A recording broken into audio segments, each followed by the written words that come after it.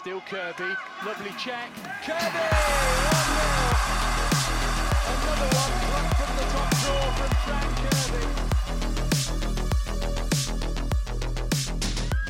Kirby. Welcome to 2022. Doesn't even sound like a real year. And welcome to season 2, episode 14 of Frank Kirby's Fight Club, your one-stop listen to all things Chelsea FCW, and of course, the absolute legend that is one Fran Kirby. I'm Andre Carlisle. I'm a writer and podcaster, and thankfully I am never alone here because I have my co-host with me, Miriam. Miriam, please tell the good people about yourself. Well, introduce yourself, and also, how are you doing? How are your holidays? They were really good. I mean, I got to enjoy it as much as as safely possible, which I think is pretty much the story for everyone right now. Yeah, things have been going pretty well. I've been enjoying a bit of time off from work, so currently unemployed. If anyone wants to hire me on the back of this intro, gosh, that might not be a good idea. But yeah, I've had a very good holiday period, and I'm quite excited.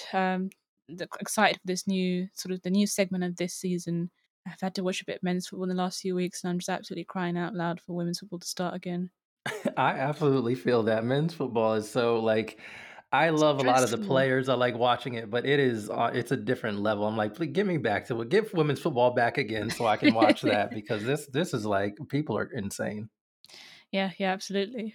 And also, I disagree with you. It would be a fantastic decision if you're listening to this and have the ability to hire Miriam, please. Very good on football, very knowledgeable. There's a reason chose her as the co-host for this podcast, and obviously makes me Thank look you. so good every single week. So appreciate it. You're saying that because I know later on in the notes there's some predictions coming, and you want to go. I see what you're doing. You've got some smooth talking going on here. Listen, Miriam loves predictions, so certainly if you have any features you want written or produced or anything about predicting the way games are going to go, it's one of her favorite things. So yeah, It get is. on that. All right. So as I mentioned, it is 2022. We are leaving the bad vibes behind. We are going to look ahead to Chelsea Spurs, which is a rare Friday kickoff. We are the two first close back, Chelsea and Spurs. I'm guessing because Chelsea are Chelsea and Spurs are Spurs. This is all about getting Chelsea on TV as early as possible. We couldn't wait for the weekend, so we're gonna play on Friday. It's a 2 p.m. kickoff Eastern time here in the US, 7 p.m. in the UK. Marion's been doing quite a bit of a deep dive on Spurs, so we're going to kind of talk about them first before we kind of get to Chelsea a bit, because honestly, the end of the year, and you should listen to our end of the year episode.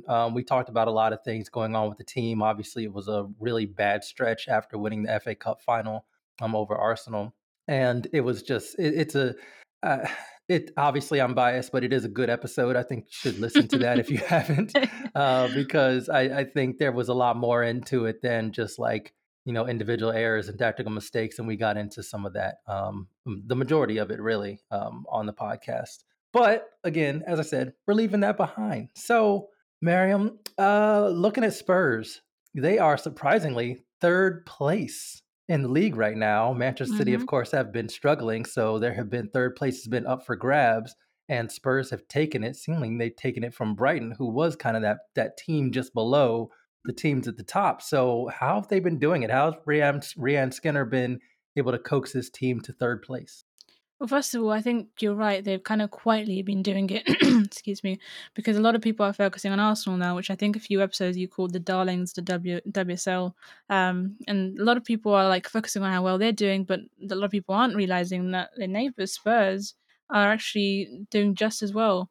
And the thing that's most interesting is the transition. So I think it was a few seasons back they were under, double management, Juan Amoros and Karen Hill. They were really lost to the team, not sure what they were doing tactically. There were a few major issues. One of them was central attacking. So they had Ayana Rose or Rose Ayan, she was in there, but they had no one to stitch up with her. There was no sort of individual movement within that because there was no central striker. They had a few players, like maybe Kit Graham was one, Ashley Neville on the widths, but those two players, Neville and Ayan, were kind of carrying the attack, and there was no sort of central presence that they could link that up to the same way that we might have with Fran Kirby and Sam Kerr. On top of that, there was just absolutely no defensive midfield. They weren't able to have a sort of a system that helps the attack transition into defense. So that was quite difficult. And then obviously Alex Morgan came along, and we all thought maybe that this is their way of kind of having that out and out striker, because we know that Alex Morgan can play that role, and among several others. But really, she spent more time off the field arguing with Daniel Levy and securing a sort of facilities for the women's team than she did actually on the pitch. And before long, she was gone again. And Spurs were once again lost. They finished 8th position. They conceded like 40 goals, I think, and only scored less than 20. And they were in a really bad place. And I think everyone within the club knew that change was needed. And as you say, Rane Skinner came into the mix. And we know her credentials. She was formerly of the Leicester women's team, who did so well last season. She's worked with the England's national women team. So we kind of knew what she was doing. And as you say, that's reflected in the standings. So Spurs are third at the moment. They're only a point behind us as a result of that postponed West Ham game. So I think we really kind of have to talk about how well they're doing. They haven't lost in 6 games. You mentioned that draw against Arsenal. There was also a draw against United. So there's definitely a new system, a new plan of attack. And I'm going to talk about 2 very specific games. One of them is the most recent game against Everton. So they won 1-0, courtesy of a brilliant strike by this player called Jessica Naz, which is pretty cool because we have the same surname. She said she does share a surname with me, so maybe that's why she's so cool. Anyway, so they play a very fast attacking brand of football. So there's very clear intent that counter-attacking and transition attacking is something that Rahane Skinner wants Spurs to do. Against Everton, they were able to do that. One thing I found quite interesting actually is Everton had a back 3, and Spurs really liked that. They liked it so much. They weren't being pushed into areas of width. They were still piling on central attack, and that pressure was forcing Everton to leave gaps, and that's where Naz got her shot into. So they weren't giving into that narrow defensive system with the back 3 that Everton had, but they found gaps to score those goals. And that's a bit concerning because we have a back 3 at the moment, and we haven't been doing that well in a back 3. So as I was thinking that and typing up the research, I was like, this is quite interesting. But something that I also noticed about this new brand of football that is that it makes him extremely vulnerable to transition attacks, and there's still that little bit of like when I talked before about their lack of defensive midfield defense under Juan Amoros and Karen Hill. There's still a little bit of that. And one thing that makes it worse is that they like to play out possession football from the back, but they don't have the means to do that. They're constantly giving away possession in high areas. And if you're a team that likes to counter-attack and transition and you're pushing and pressing from the front, as an Emma Hayes team does, that's pretty much kind of danger zone. That's like, you don't want to do that against that kind of team. You don't want to do that against Chelsea. They do have a pretty amazing keeper who's made a bunch of saves. I think the name is Corpella, and I was reading an article on her. But again, it's quite a lot to ask a keeper to do, sort of face the brunt of that counter-attack. And it was kind of a similar story in the other game I want to talk about. So that was a 1-1 draw against United. Again, Naz was another really potent figure, but we saw her in a slightly different role. So then, instead of playing the left central, she was actually utilising width a lot more. And I was thinking to myself, that's probably because United do a better job at a back 3 than Everton. So possibly the same system, but really working the back 3 in a much more efficient way. But they had the same issues on the counter. Arsenal were able to do the thing that they had struggled to do, which is stitch areas or patterns of attack. Rather than having individual players who are doing things that are quite brilliant, they were able to stitch that.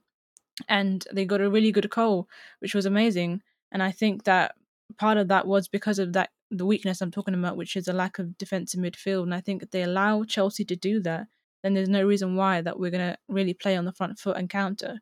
But, and there's a big but if memory serves me correctly, we did play Spurs last season in that weird kind of 2-year FA Cup situation around COVID.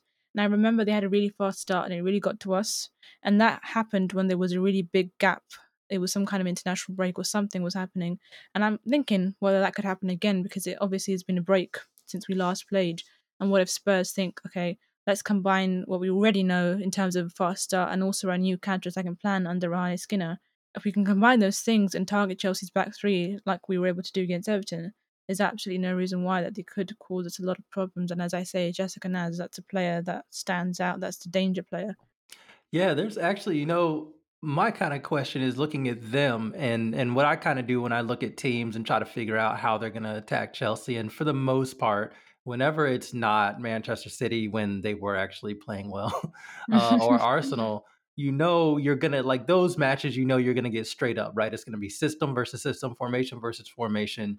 and you're going to be able to you're going to try to both teams are going to try and impose their will, whereas most teams that we end up facing, they, two banks of four, they try to make sure that they pack the box. They don't really Mm-hmm. try to play their expansive game, which obviously makes sense because you don't want to do that if you're not as talented or well drilled as Chelsea. It's just really a bad recipe. But looking at how Spurs played Arsenal was very interesting because they Yep. didn't change their system. They kept with the 4-2-3-1, and they really frustrated Arsenal quite a lot. I mean, it took Viv Miedema getting a stoppage, second half stoppage time header to just get them a point. And honestly, I remember watching that match, and Spurs should have had a couple goals. I think they definitely should have had two and could have had three. There was one that was wide open, had a wide open net, and I think it was Neville who ended up putting the shot wide. But yeah, they played tremendous. So when you talk about how you've seen them play and where they can hurt us, I know you picked up on one particular player, but who else is standing out, and what exactly are they doing in terms of pressing, or what areas are they attacking against, or did they attack versus Arsenal that we should also be worried about? That's a really good question. I think I mentioned her before, Ashley Neville, and I mentioned her because she's kind of the player that's kind of like stood through everything that's happened in the last year or so. Like, new change of manager, Spurs not doing well, Spurs' rise to the WSL, all of that, she's been there, and she very much carried the team. Like I said, her and Ayan were kind of like facing the brunt of Spurs. They were the ones trying to instigate the attack. They were the attack. And she often finds herself in positions in counterattacks where she's the one who's like taking the shot on goal. And it's like, you don't really want her, like that player, you know, out of all players, a defender to be the one taking the shot on goal, but she's often finding herself in those positions. First of all, that comes from the formation that Spurs have, so they push from their defensive fullbacks, but they also leave space in the middle, and that means that Neville constantly comes in around, and it's really confusing if you're a defender because you're not sure whether or not she's going to do her trademark run down the flank or if she's going to come in as a supporting player. Also, she's really, really fast, so she sometimes finds herself ahead of the game, and I've noticed she does get a lot of offside positions. But once again, having her in that position means not only are you having crosses and balls come in, but also you have a player who's capable of carrying an attack because that's what they have trained and experienced themselves in. And on top of all of that, I think she's also really good at like long throws. I've seen like her as quite a lot as like the long thrower, and that's kind of a pretty handy skill to have. In terms of like Spurs as a whole and how she's helping the team, she's doing what she's always done for the team, why she's always deserved a spot in the starting 11. She's adding an extra element to the attack. She stretches defenses. She creates confusion in whether or not she's an attacking asset or whether she's a supporting player. I think we've already mentioned that issues with back three. So whether or not we're going to see more problems from whoever's playing alongside, fingers crossed, Anik Nowen, I think that Ashley Neville could be a big player in causing a lot of defensive mishaps. Yeah, and actually, when I was watching, I think Kid Graham was one of those players that was Uh-huh. really, really stood out to me. Yeah. That was a player that was always like alleviating pressure. They really try to find her feet. I think if she just they also put in quite a shift, so they were exhausted by probably like the 50th, 60th minute, but they kept going. I think if they would have maybe been able to get one more player to run with her on one of those counters, they really could have put a second goal up there. But yeah, you look at some of the players that they have and the way that they're using them, and I do think it's really, really smart. You mentioned Kit Graham, and I was watching the highlights from the United game, and she had this crazy shot. Like she was almost like just ahead of the halfway line, and like a ball came to her, and there was a challenge incoming, and she just decided that she was going to hit that ball. And Mary Earps like literally had to get in a very smart and specific position to not for it not to go in, and it would have been a wonderful goal. But as you say, she's like she's constantly charging around, pressing and pushing, but also from an attacking perspective it's that extra element that Spurs didn't have last season. They're having a lot more in terms of patterns of attack and players that can stitch up passes in the final third. I think, as you say, she's a pretty key one. I mean, she's only 26, she's pretty young, and she's coming through quite well. Yeah, and so here's my question to you, because I know you've been doing a lot of work on Spurs trying to analyze them, and it is, I mean, when you look at the table, it is very interesting. If they do win this game, they will leap over Chelsea. I mean, we do have a game in hand, so we could get it right back, but they have been playing quite well. However, I was looking at their schedule and seeing, their results, and I just wonder, is what they're doing sustainable? Because yes, winning is winning, and 3 points are 3 points, but 5 of their 6 league wins have been by 1 goal. The only time they beat anybody by more than 1 goal was Leicester, bottom of the table, 2-0. Are they still directly bottom of the table? Let's see. Let me check. Nope, Birmingham City is. So there you go. But yeah, it was 2-0 to Leicester. Both draws that they've had were both 1-1 draws, and both of their losses were by 1 goal margins. So they are beating teams that they need to beat. They are picking up points when they need to pick up points and have done so quite well, I would say. But it seems like with such small margins, they very easily could have been what they're third right now. Perhaps if a couple of those games go a different way, they could be as far down as eighth. So, do you think that what they're doing is some sort of perhaps? I don't know. I don't necessarily want to continue to say sustainable, but I just wonder, like, is it a skill to continue to win these 1 goal games? It's almost like a gift from the past, so a little relic from the time where they weren't so good, that they still struggle in an attacking sense. Like I mentioned, all the issues they had with goal scoring in that season. I mean, they scored like 18 goals across all the games, which isn't very much. They really had an issue with it, with first of all not having an out and out striker, but also not having the means to use like a false nine or like an interchangeable attack. They didn't have any of that, and I think although Raheem Skinner has made a lot of progress, there's still a little way to go in that sense, in terms of goal scoring. But at the same time, I think that when they're in situations where they have to defend very deeply, they are still capable of scoring goals. Like, they scored a last minute goal in both the Arsenal and the United games. And it wasn't more so just like, issues or weaknesses in the opposition defence. They were able to really manufacture a goal when needed. And I think that that's a skill that Rahane Skinner has brought out of them. And we saw the work she was doing with Leicester. And also, I kind of was watching a video actually on YouTube. I guess we could link it, about the stuff that she did with the England women's team, and a lot of it was about movement in the box, about how they could create chances when they are defending deeply. I think that is something that she's brought out of them. Yes, they still have issues with in terms of goal scoring. I think I'm not actually quite sure how many goals they've scored this season. Probably better than 18. Or at least on track for being better than 18. But I think when you say, is it sustainable, I think it's something that she's trying to hone. It's not like they've got there, like to the point where you could say, right, they're at this place. Are they going to be able to continue it? I think they're still developing and growing as a team, and they still have some issues that come from a different era of management. So I think that they can. I think that this is a really good platform. And we saw what United did under Casey Stoney, and they really developed and grew, and they needed a season or so to get up there after, oh, well, they did until very recently after everything that's been happening with her and the team. But I think something similar will happen with Spurs. They had their breakthrough season, they didn't do well, and now they're under a manager who has a very specific system and philosophy in mind. I think it means that they can only grow and get better. So yeah, I do think it's sustainable, and I do think that we're going to see a lot more of it. Maybe some future signings that could help them in terms of goal scoring. Yeah, you look at you kind of look at their goals for in the league. They've scored 12, so they are definitely on pace to get over that 18. They've only allowed 7. Chelsea, by contrast, That's have only crazy. allowed 6. They So s- they, they and that season I'm talking about, they conceded 41 goals and they've yeah, only allowed 7. Like that jump is just huge.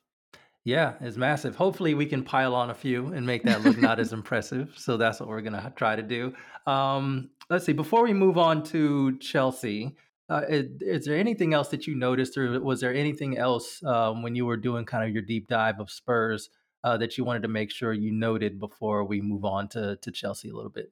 Well, like I say, like, we talked a lot about Spurs as sort of like, positive elements, but like I said, this new brand of football and this new style of play leaves you quite vulnerable. And this is already a team that doesn't have the confidence in passing and possession play. And then you see that a lot. They were giving away a lot of balls, like literally in their own box, in around the back three or back four.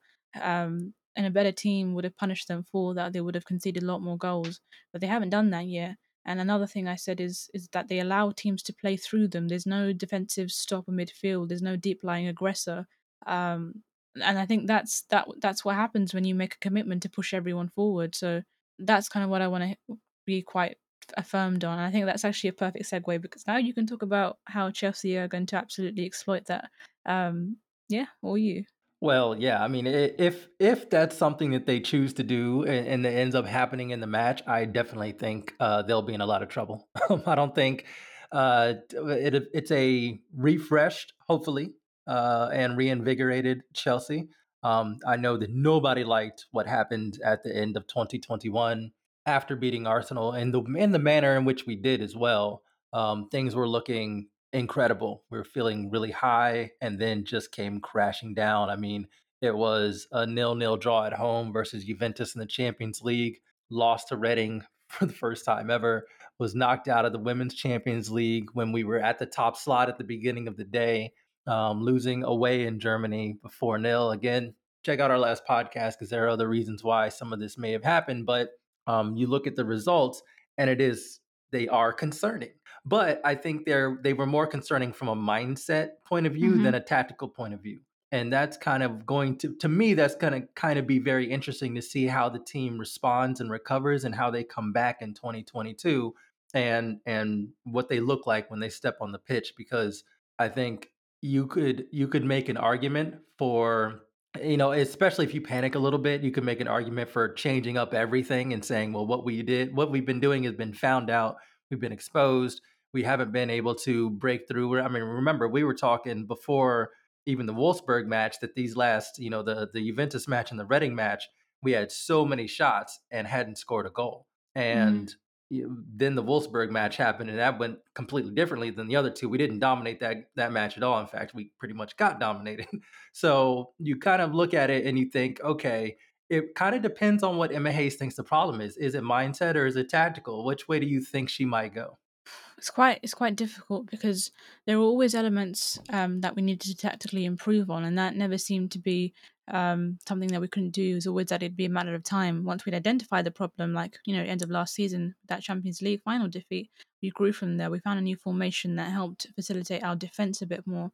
But what's been quite crazy for me is the first time since we started this podcast, since I've been following the Chelsea women, it's the first time that we've had a bad run of results where I think that physically it's not been, physical issues aren't the case. It's been mental. It's been the COVID issue, and you hear a lot of managers are talking about this. I was listening to Steven Gerrard the other day, Aston Villa manager, talking about how his players were afraid to get out of the car and go into training because they were afraid that they might pick up COVID. Emma Hayes talked on length about her players and their fear and anxiety, and you wonder, like, and she said, she admitted that this had an effect on their performance, and you wonder how much that will continue for teams, not just Chelsea, not just in women's football, men's football. um Perhaps this break might have given them a lot more time to reflect on those fears and anxieties, and as we know, those players are double vaxxed and boosted, but then you can only do so much. The worry is always there. um and as it seems, the Premier League and the WSL have no intentions to halt games, so this break might have been good for them, because I think if the games were going on like they have on the men's side, it would be really, really difficult. But we have had this time off, by coincidence, as per the normal league season. So I think if we've had some time to focus on what went wrong last season and to focus on those fears and anxieties, then maybe there might be some improvement. I'm not really sure. It's a really good question, quite an insightful one. We don't know how much work they do with sports psychologists and therapists on the team. Probably quite a lot. And it's not something that's talked about in football a lot, about how that team helps. Because you have physical trainers and physiotherapists, but what about when players need the mental help? So perhaps there's a team involved to help make sure that they can deal with that element. And Emma Hayes has always talked about helping their players out, helping their families out. So I don't see why not. Yeah, yeah, it is a difficult kind of thing to predict, I believe. But the way I kind of look at it is that I think what ended up happening was, the players were, fully focused on football and getting results. They had that excellent Arsenal result, and then all of a sudden, like COVID came roaring back. And Mm, I think that brought a whole lot of uncertainty because we didn't know with the new variant, like we didn't have a lot of information and we didn't know what was going on, and then suddenly it was here, and then suddenly everybody had it, and then suddenly like places, I don't know, I haven't been checking the exact numbers there, but I know London's been kind of a hot spot for it. mm-hmm. I know here in the States, many states, I'm talking like I think over 30, maybe even over 35 of our states have broken their single case records, quote unquote records. I mean, I guess it's a record. We think of records as positive things. Definitely not. But have broken their records for positive cases over the past week or just few days. So I think that one thing that was certainly unsettling the team was that uncertainty. And I think what happened with the break was one, of course, a chance to recover physically, but then also a chance to get more information, to kind of Hmm. get back in that mode where you realize like this is still a very serious thing, and but we have steps to control it. Um, the vaccines are still working on the new variant, so that is very good. People aren't getting as sick as they were before. So like you have all of these, you have more information now. So I'm hoping that the combination of these two things helps the team be able to kind of put all of that stuff aside, what was dragging them down in the latter part of the year last year, and are ready to kind of come back in 2022. But of course, we put professional athletes through a lot, right? Like Yep. I don't know about y'all, but like this COVID thing is constantly on my mind. And sometimes during like football matches, even though they're only 90 minutes, well, a bit longer, we 15 minutes for halftime, stoppage times, whatever. But we asked them to completely forget about everything except for football. And sometimes it's hard to do that. Yeah, I was before recording. We actually spoke about how I kind of had a bit of a COVID scare over Christmas, and literally, like I remember, it was the day after Christmas, finding out potentially being in contact with someone who had COVID, and I was like, I was just absolutely a mess. Like it was so much stress to think of, about the effect of it, what might happen, the consequences. And even the thing is, even when you're vaccinated and boosted, there's still a fear there, and that fear is spread through mass media, and it's spread through knowing that there are people out there who aren't taking the vaccines, who don't believe it, who are spreading it, who are going out. There's only so much we can do to protect players, and it's an awful lot of pressure to ask them to protect themselves, and then also go out, as you say, and perform and entertain and separate those two lives, because they have a life on the pitch and they have a life outside of that. We're expecting them to do an awful lot, and for some of the players, it's too much. It affects them mentally. And we've spoken plenty of times about Fran Kirby's mental struggles, but she isn't the only one in that team who struggles with those things. Um, so as you say, it's a lot, but as you also say, there's a lot more information out there to help appease those fears, and and as you say, a lot more people are able to get the vaccine and get boosted. It's about whether or not the players are able to mentally focus on that, and how much they've gotten out of this time away. I think that's also the most important thing: spending the rest you have in the most efficient way. So you can only hope. You can hope for the best, and I think we'll see against Spurs on Friday just how that's going to show. Yeah, and social media does lie from time to time, but following some of the players on Instagram, they seem to be all right. Yeah, pretty I happy. saw a few. I saw a few good celebrations, some fun outings. It seemed like, but it seems like everybody was keeping it safe and having a good time with the people that are close to them. So that is a very good thing. Um, One thing also that we ended up getting from Chelsea, bit of an early Christmas present, holiday, some sort of present, I suppose. We signed a fullback. Y'all, we signed a Woo! Yay! fullback. A left back. Amazingly, we kind of did a couple joke tweets on Twitter about it. Um, but Alsu Abdulina from Russia, Lokomotiv Moscow was her team there. She's been picked up by Chelsea. I don't really know the quarantine rules from Russia to the UK, so I'm not sure if she's joined up with the squad yet. But she was after signed a contract until 2024 and was supposed to join the team in January. So my guess is she's begun the process of doing that. Kind of an interesting player, I think, and obviously, to be honest, kind of as a very young, she's only 20, it's a very young left back who has never really played outside of Russia. This is a lot, right? Because we've been asking for fullback signings ever since, well, even honestly before last summer, but we finally got one. However, I want to caution everyone: take some time. Let's not put too much on the shoulders. It would be nice if she could adapt really quickly, but again, she's only 20. Does have a lot of experience on the international level. I believe she's been playing for Yeah, Russia since 2017. she has 30 So appearances for them as well, which is pretty decent. yeah, yeah, it's quite impressive. Been one of the main players on Lokomotiv Moscow as they've won. I believe they won 3 trophies last season: the Super Cup, a Women's Cup, and the league title. So that team's definitely been quite good. She plays left back, but sometimes gets into midfield. Tends to get a lot of assists and score some goals. But for the most part, when I've been looking at a lot of her highlights and noticing what she does, very good tackler. What I've seen, and that's useful.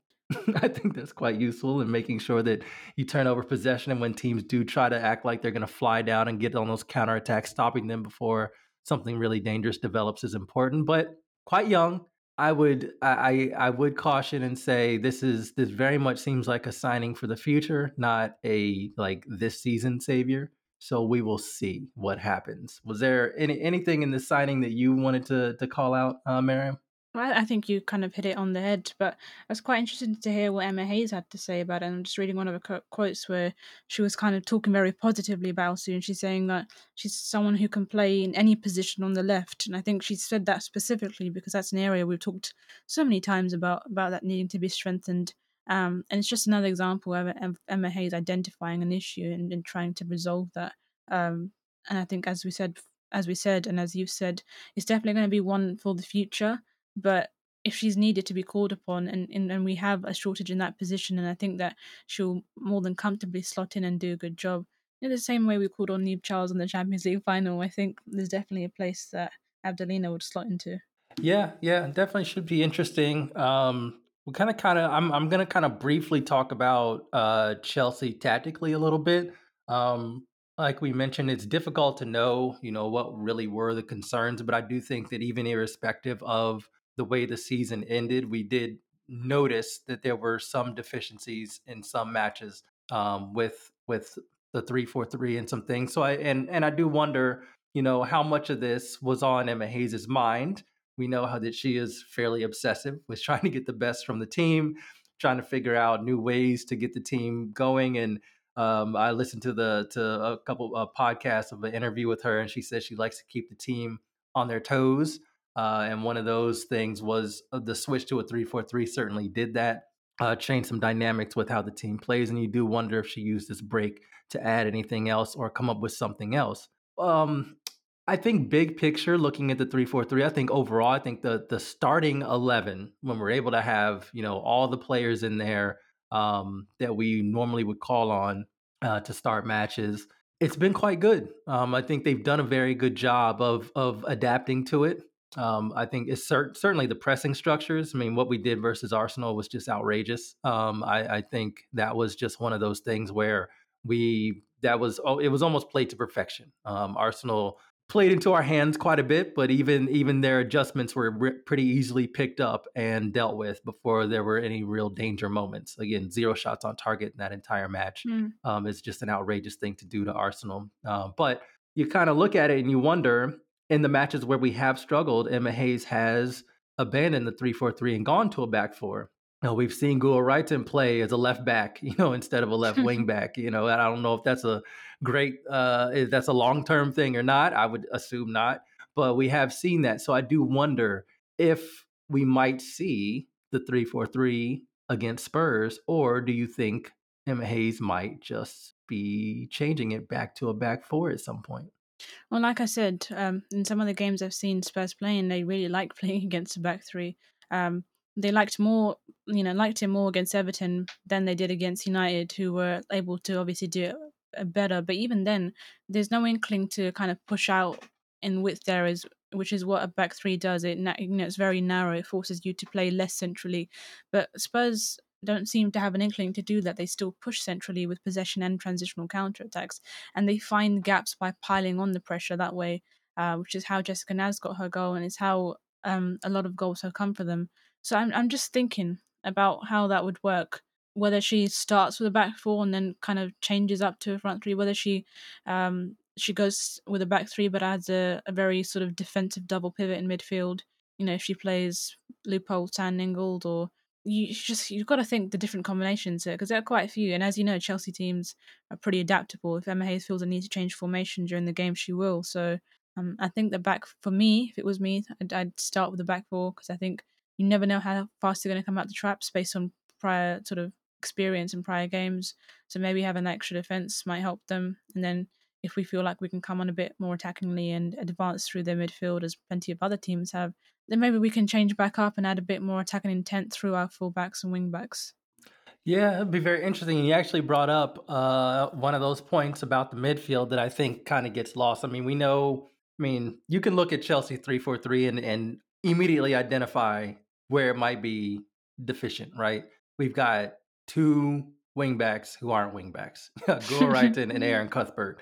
Both those players are very good, but they're not really defensive-minded wide players. Aaron Cuthbert is either a winger or she's been playing. And last season, she played a lot in midfield. Was very, very good at kind of being that box to box, just kind of like messing things up for the other team.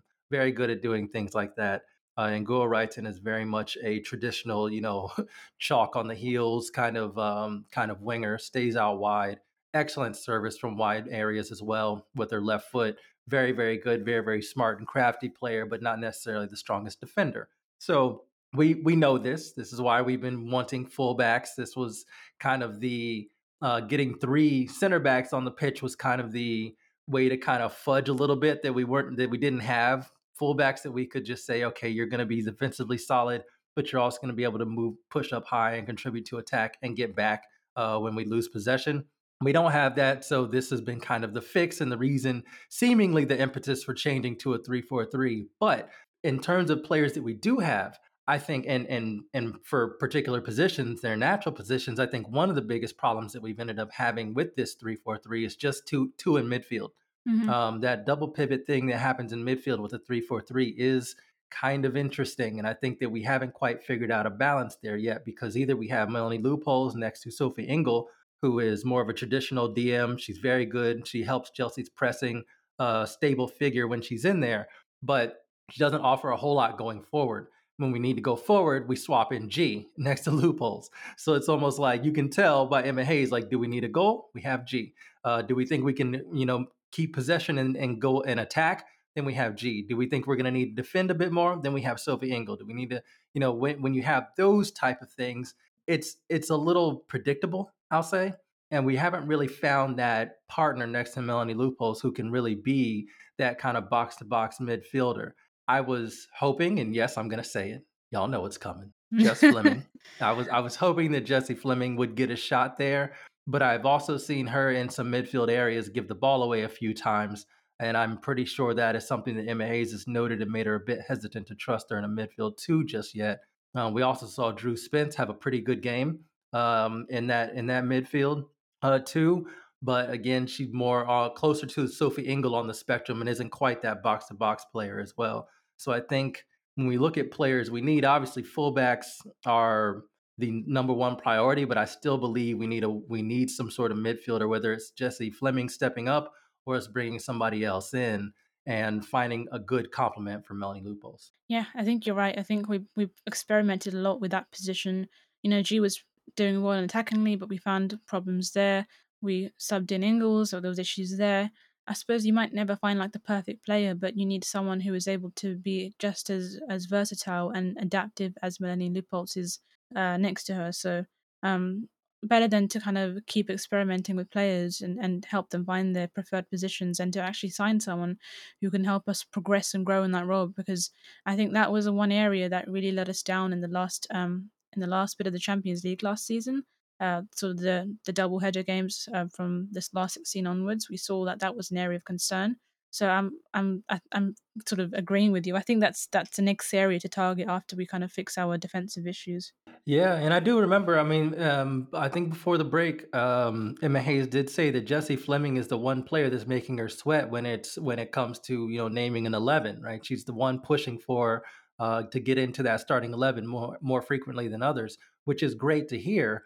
But also, she's only played like really along that forward line. And we know that when Harder is healthy, Sam Kerr is healthy, Fran Kirby is healthy.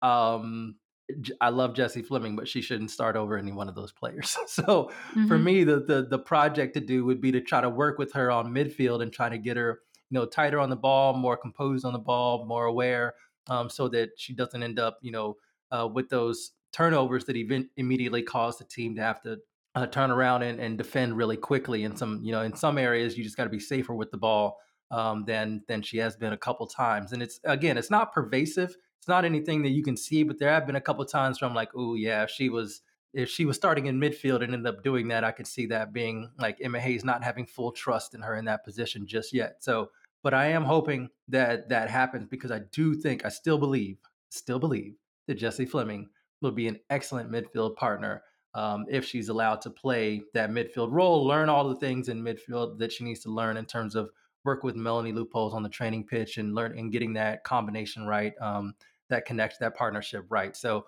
hopefully we get to see that at some point. If not, you're right. We are going to have to look to bring someone else in. Yeah, fingers crossed. I think we really desperately want her to be the one. So we got to get. I like how I've converted you. I've converted you. You are now a Jesse Fleming propagandist like me and so many others on Twitter. Yeah, I feel quite disheartened. I was like, we're getting towards the end of the podcast, and he hasn't mentioned her. Something.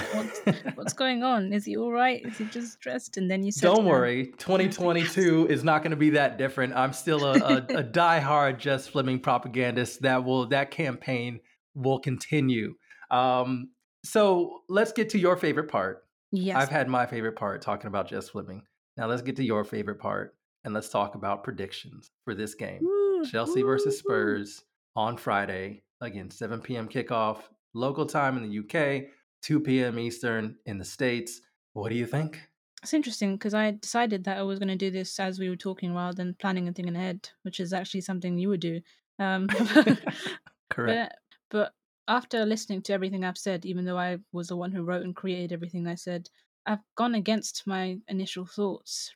I thought that, I'm thinking that if Chelsea are able to counterattack with the strongest team, like I'm talking about Kirby, Harder, potentially G, I think we're going to expect a pretty high scoring contest. I'm thinking 4-0. But at the same time, I think that Spurs are going to get 1 or 2 maybe. Just because our defence isn't in the right place, and I think we're going to be quite rusty to ask any new players to come in and even if we ask them to strengthen the defence, you can't really strengthen a defence if you've just come into the team and you've been off for a while. So I'm going to go with a 3-1 because I think that's a safer scoreline to go to. What about you? Oh yeah, a 3-1 is interesting. As I mentioned, I think the concern for me is that Spurs do really seem to be pretty defensively solid. They don't tend to give up many goals at all. When they do lose, like I said, it's been 1-goal margins.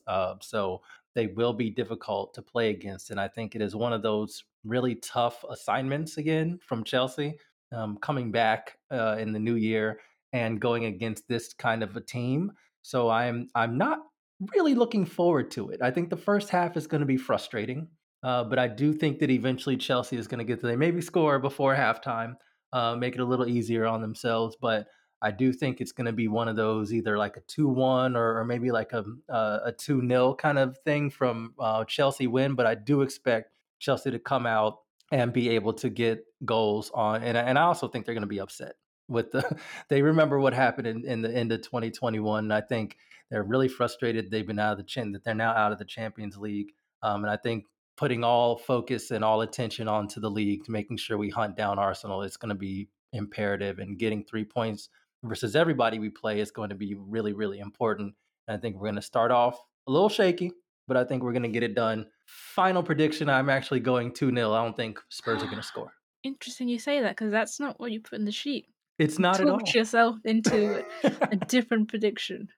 I did. So we'll see. Although I'm going to go on record and say that both count.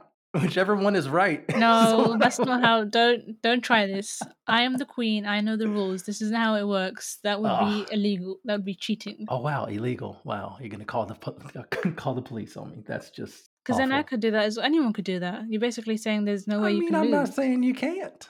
I'm okay with it. I'm sorry. I want to play by the rules. All right, I'll stick with 2-0. I'm going with 2-0. It seems like it's very hard to get that third goal on Spurs. Maybe if we had some form, if we weren't coming back from a break and everything, I think maybe we'd be able to do it. We're obviously capable, but I think 2 goals, none conceded, that'd be a good win. Can't disagree there. All right. Well, that's it. This is the first episode of 2022. Thank you so much for listening to Fran Kirby's Fight Club. We truly appreciate it and love it. If you are listening on an app that allows you to rate and review, please do so. I did find out that Spotify now allows you to rate and review, so please do that. We love reading the reviews, and the ratings also help us grow and help more people find the podcast. It is a very nice thing to do if you like us. If you don't like us, why'd you listen this long? Sorry, it wouldn't make any sense. But anyway, thank you so much for listening, and we will be back next week with a recap and another preview because we keep this thing rolling and we're looking for 2022 to shed all that negative, bad energy of 2021 the way it ended. But still, we lifted plenty of trophies in 2021, so we're good. 2022 is going to be just as good. So let's go.